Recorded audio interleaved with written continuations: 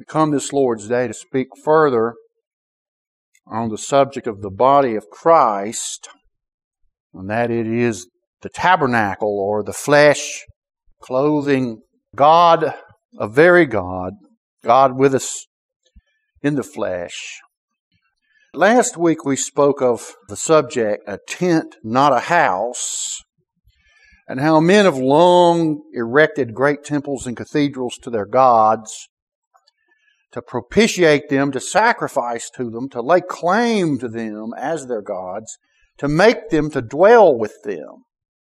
The buildings are often gilded with gold and precious stones and are things of great beauty, but sooner or later, the buildings become idols, the things worshipped in the place of their gods. Temples are also used to box God in and thereby exclude Him, in some sense, from everyday life. We think we are safe from God so long as we are not in His presence in His temple. So we dress up in nice clothes when we go to church. For many people, they can't wait to escape from the church. They muse or they are deluded into thinking that God won't be watching them in their ordinary everyday life. King David wished to build God a house, but by the time Jesus came along, the temple had been made an idol and was corrupted with money and commerce and thievery. The Jews were so fixated on the glories of their temple that they couldn't see the glories of Christ. Well said Isaiah, "When we shall see Him, there is no beauty that we should desire Him." When they demanded a sign of Jesus, He replied, "Destroy this temple, and in 3 days I will raise it up." They confused their temple, in which they falsely believed that God dwelt, with the body of the Lord Jesus, wherein dwells all the fullness of the Godhead bodily. They would have guarded their temple from any attack, but they sought to destroy Christ. They tried to bring charges against Jesus at His trial that He had threatened to destroy their precious temple. They confused the true temple of God, which is not their building, but rather is the Savior Himself. He's the promised Messiah. He is God incarnate in human flesh. Yet they denied Him, insulted Him, degraded Him, and put Him to death on the cross. It seems that for Israel, nothing about Jesus could compare to their great temple that they thought was God's house. But Scripture tells us differently. It is not the building or the temple where God dwells with us. It is in His dear Son, incarnate in His humanity. The angel told Jesus' adopted earthly father, Joseph, that Jesus was conceived in Mary by the Holy Ghost, and that He would save His people from their sin. All this was done to fulfill the prophet who foretold how a virgin will conceive and her son will be called God with us. Hebrews is constantly exalting Jesus in His body above all that is the Jewish temple. Christ is the very brightness of God's glory and the express image of the Godhead. He has by Himself purged our sins. In chapter 2, Hebrews describes the lowliness of Jesus in His incarnation, how He was given a human body so that He could suffer death to save us. Indeed, that very body of Christ is shown to be our salvation. Jesus did not take on the nature of angels, but rather the nature of human beings. No doubt, had He appeared as an angel, the people would have respected Him in all that splendor. And yet in Christ's very body was the image of God to us, and the presence of God with us. Perhaps this confusion by the Jewish people between the temple building and the person of Messiah and His great sacrificial work in His body and not in the temple began innocently enough in David's mind when he decided he ought to build a house for God to dwell in. But God forbade David, reminding him that, quote, "I have never dwelt in any house since the time I brought Israel out of Egypt, even to this day. I never spake a word with any of the tribes of Israel, saying, Why build ye not me a house of cedar?" Unquote. Instead, God promised to build David a house, not a palace, not a building, but rather a dynasty and reign, as well as to give a land to Israel in which to dwell. To be sure, God promised that David's son Solomon would build him, quote, a house for his name, but he didn't say anything about dwelling in it. Buried in these promises to David was the promise of the Messiah that was yet to come, the true dwelling place of God with His people, the incarnation of God the Son, our Lord Jesus. It was two little phrases in 2 Samuel 7 that brought this preacher's heart to tears of joy. God told Nathan to tell David precious truth about how God dwells with His people, not in buildings. God said, I have not dwelt in a house, but I have walked in a tent and in a tabernacle in all the places wherein I've walked with the children of Israel. God had always walked with His people in a tent. Thus was the image of Christ that was to come revealed by God to David. The tabernacle is a very apt image of the body of Christ. God clothed upon, as it were, by the animal skins and fabrics and poles and wooden planks and sockets. It points to the day when God would clothe His Son in the flesh and bones of mankind and walk amongst us as God with us. Look back to how God described His communion with His people via the tent of congregation, the tabernacle. God said, Thou shalt make a sanctuary that I may dwell among them. God described all the animal skins and wooden structure of that tent, the holy place, and the Ark of the Covenant with its blood-stained mercy seat, where the sacrificial blood was sprinkled to make an atonement for the people's sin. It was in that tent above the mercy seat that God had then promised, There I will meet with thee, and I will commune with thee. In olden times, God walked with His people clothed with the tent, and met with them where propitiation was made for His people. So it is that we do not meet with Christ in a cathedral or a grand temple or an imposing church building. Communing with God is never about temples and buildings and golden edifices, but about meeting with Jesus at the mercy seat, His very body and blood given for our redemption. We meet with Christ at His table. He is designated not gold or silver boxes, called by some tabernacles, but rather His body and blood, signified by the humble, commonplace symbols of bread and wine. Not in the grand cathedral or temple, but rather God dwells with His people in the flesh and blood of Jesus. He's present with us in our hearts, and by these symbols which point to our God with us. Christ's body is the true tabernacle of God, wherein He walks with His people. Oh, let us perceive the body of Christ as the true house of God, and one day we shall see Him again bodily with our own eyes. So we come to speak briefly about the Lord's Supper, where Christ ordained these symbols of His body and blood in which God walks with His people and communes with us at the mercy seat. Now, in case you haven't noticed, there are three ways in which the body and blood of Christ, or the person of Christ in His humanity, walks with His people. First, there's the physical body of the Savior. It sits in glory now, and yet it is with us spiritually. It's with us in our hearts. We understand that He is there representing us, you see. Though His body walks not with us at present, yet it did in the past and it will in the future. And now it is about the business of interceding for us at the throne of God. And then the second way is through the symbols of the bread and the wine at the Lord's table. They represent the body and blood of Christ, whereby God walks with His people as if in a tent. Think of it, that Christ could have designated these commonplace symbols to remind us that Christ is the fullness of the Godhead bodily, that Christ in His humanity represents to us, presents to us, God of very God.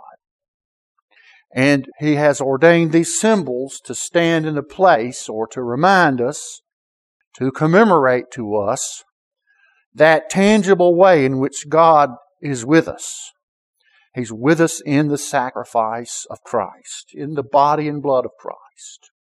Every time we partake of this bread and this wine, we ought to recollect that it points to the flesh and blood sacrifice, offering of Jesus as God's Lamb, and that He is the incarnation of the God whom we serve.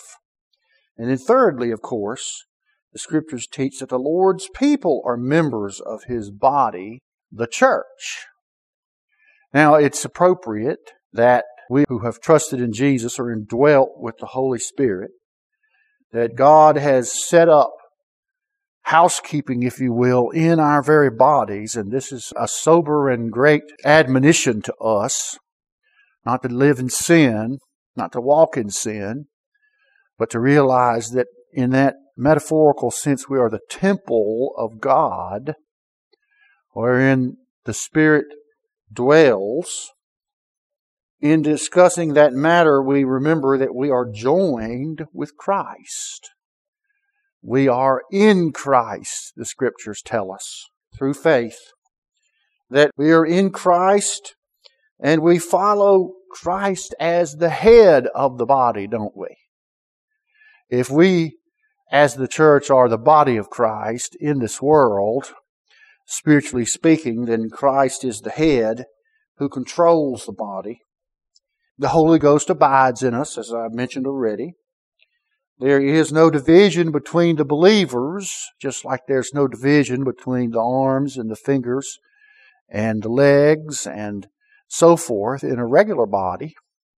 Somebody has said that when we're in the body of Christ, in the church, not speaking of a building or of a physical thing, but the mystical body of Christ, why then we cannot be lost, because He would have to amputate part of His body.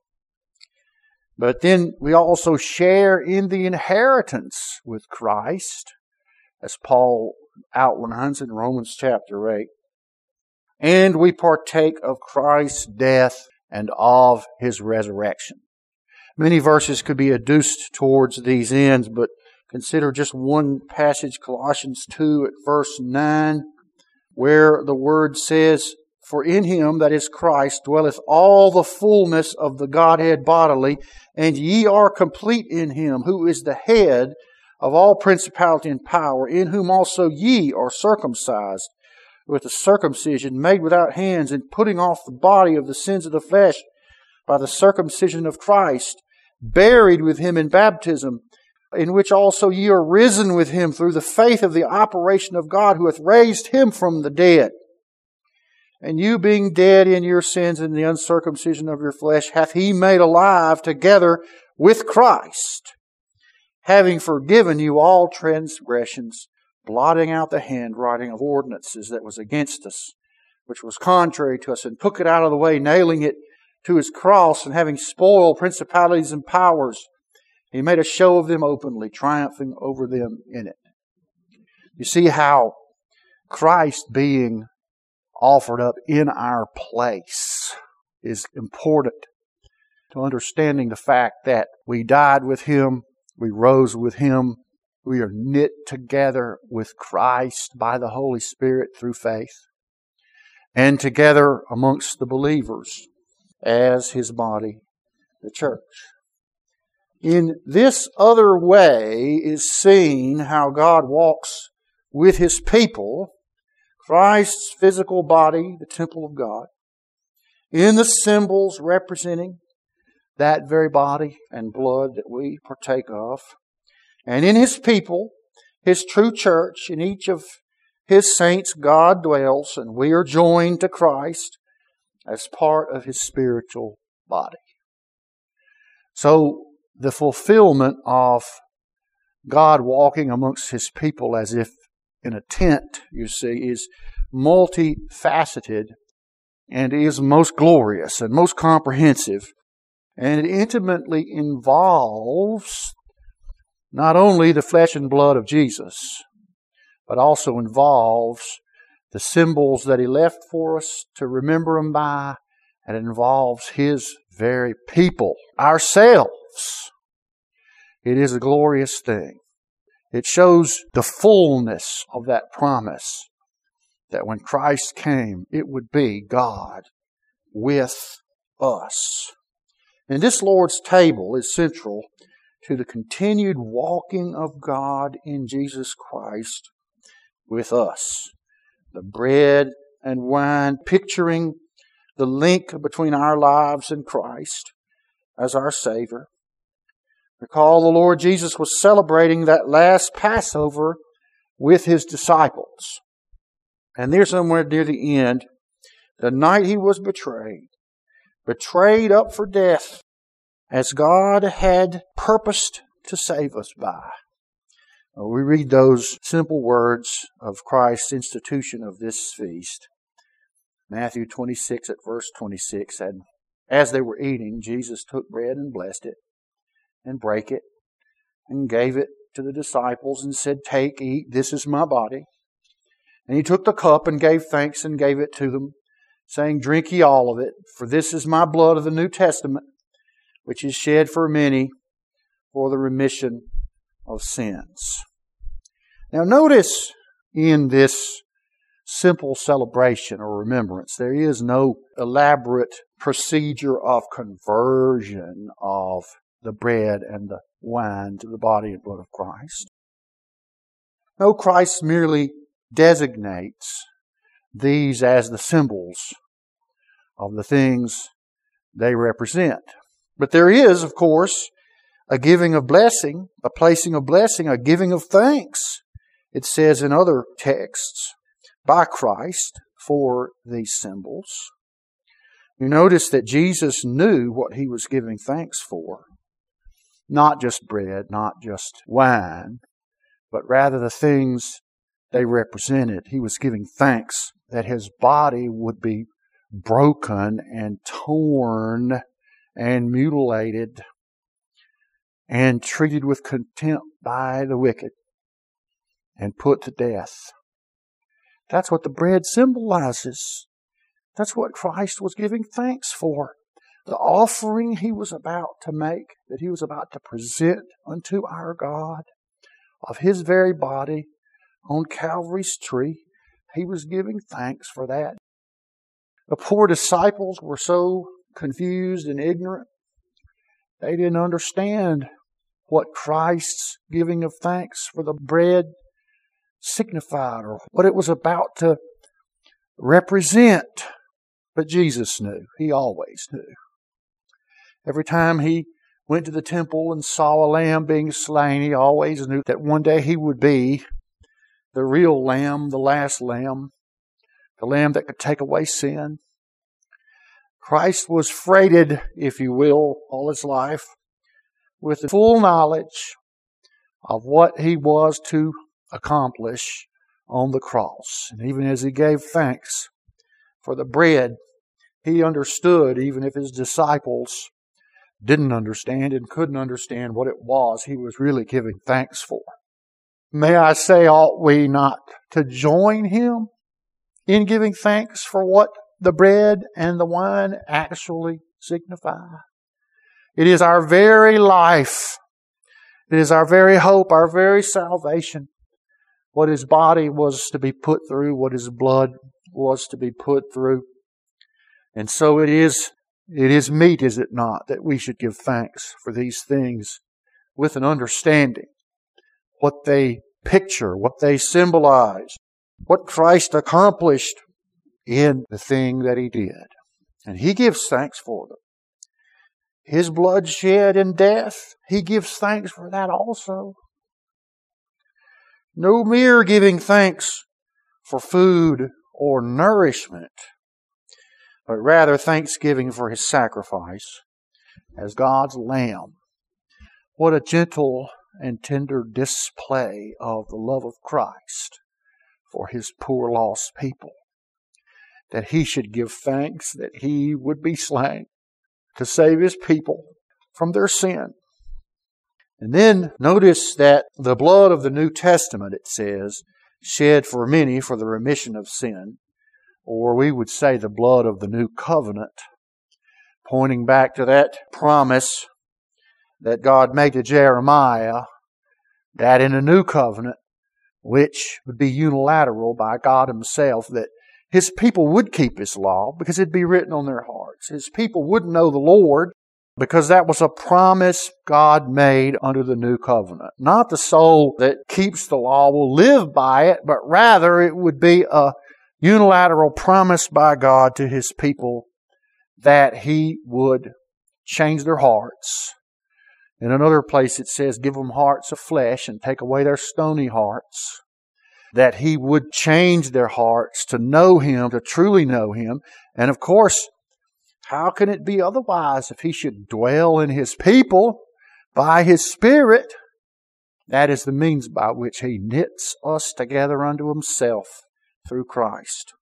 The consequence of all of it was that He would not remember our sins against us anymore. He would not remember our sins against us anymore.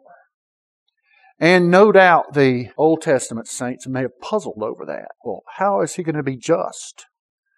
Didn't He promise that the soul that sins, it shall die? The wages of sin is death. The curse of the law dwells upon everyone who doesn't keep every single solitary part of it. How can God do that and yet be just? How can He just remember against us our sins no more? Well, Jesus tells us by the substitution of Christ for sinners, by the blood that He shed to execute that new covenant, to give it its power and authority and justice and might.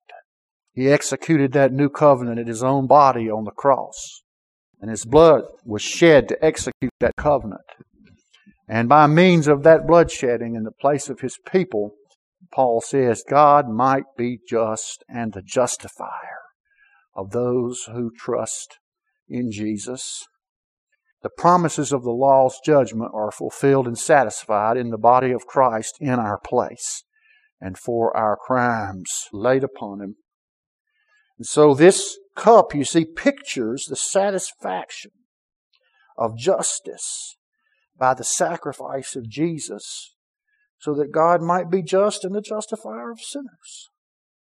And therefore Christ executes by His dying for us, by His blood shedding for us, as a lamb slain for sinners. He executes that promise of the new covenant, gives it all its life and power, makes God just as He fulfills the promises that He made in the new covenant. The body and blood of Jesus is not only the tabernacle of God walking amongst us, but it is God with us. But it is also the sacred offering God delivered up in order to redeem us.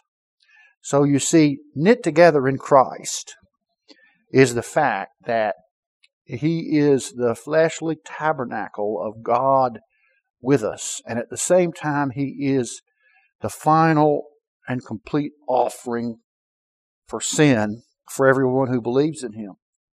No wonder Isaac Watts said, not all the blood of beasts on Jewish altars slain could give the guilty conscience peace or wash away its stain, but Christ the heavenly Lamb took all our sin away, a sacrifice of nobler name and richer blood than they.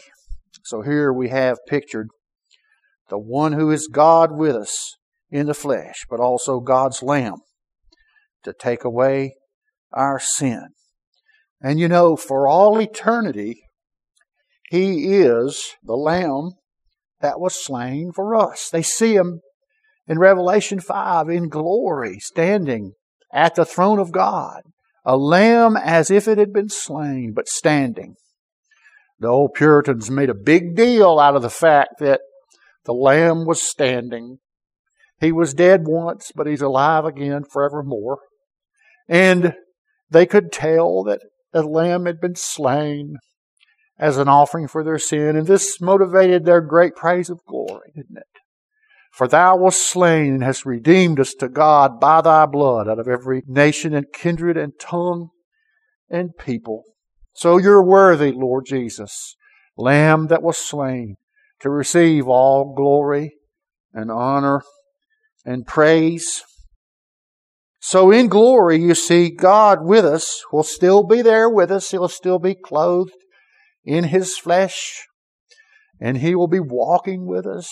And we will commune with Him. We will see His face with our own eyes. And yet He will also have taken on that great designation as being the Lamb that was slain for us, alive forevermore. We will see God with us, clothed in the flesh of the Lord Jesus. And we will see God's Lamb that was slain, walking with us, alive forevermore. We love to sing the words of that special hymn, Behold the glories of the Lamb. Amidst the Father's throne, prepare new honors for His name, and songs before unknown. Ye elders worship at His feet, His saints adore around, with vials full of odors sweet, and harps of sweetest sound. To Thee, O Lamb, to Thee once slain, be endless blessings paid, salvation, glory, joy remain forever upon Thine head. And as we gather around the Lord's table, we can say that salvation, glory, and joy remain upon us as well forever because of our Lamb who was slain for us. Well, let's give thanks for the Lord's table and for the symbols that He left us to remind us of God with us and God's Lamb joined together in the body of the Lord Jesus and pictured by these common ordinary symbols of the bread and the wine dedicated to represent these glorious truths.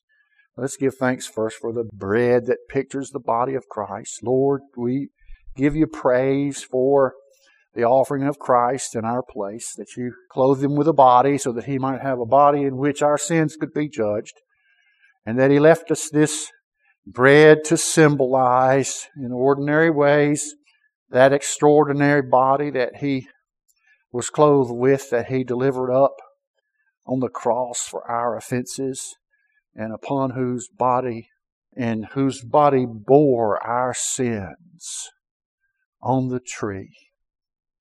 And we thank You that we can partake of this bread as symbolizing our reliance upon the body of Christ offered for us to make atonement for us, to save us. Help us to understand what the symbol means and to rejoice in what it signifies. We pray in Jesus' name. Amen. The Scriptures say that on the night our Lord was betrayed, He took the bread and He blessed it and He broke it. And He said, "Take and eat. This is My body which is broken for you. Do this in remembrance of Me." I'd like to ask my Father if He would give thanks for the cup that pictures the blood of the Lord Jesus shed to make atonement for us. And the Scriptures tell us that after they had supped, He took the cup and He blessed it. And He said, "Drink ye all of it. This cup is the New Testament in My blood for the remission of sin. Do it as often as ye do it in remembrance of Me." And the Scriptures tell us that as often as we eat this bread and drink this cup, we do preach the Lord's death until He comes. Let's stand and sing number 79 in the Black Book. Jesus, Thy head, once crowned with thorns, is crowned with glory now. Heaven's royal diadem adorns the mighty victor's brow. Number 79.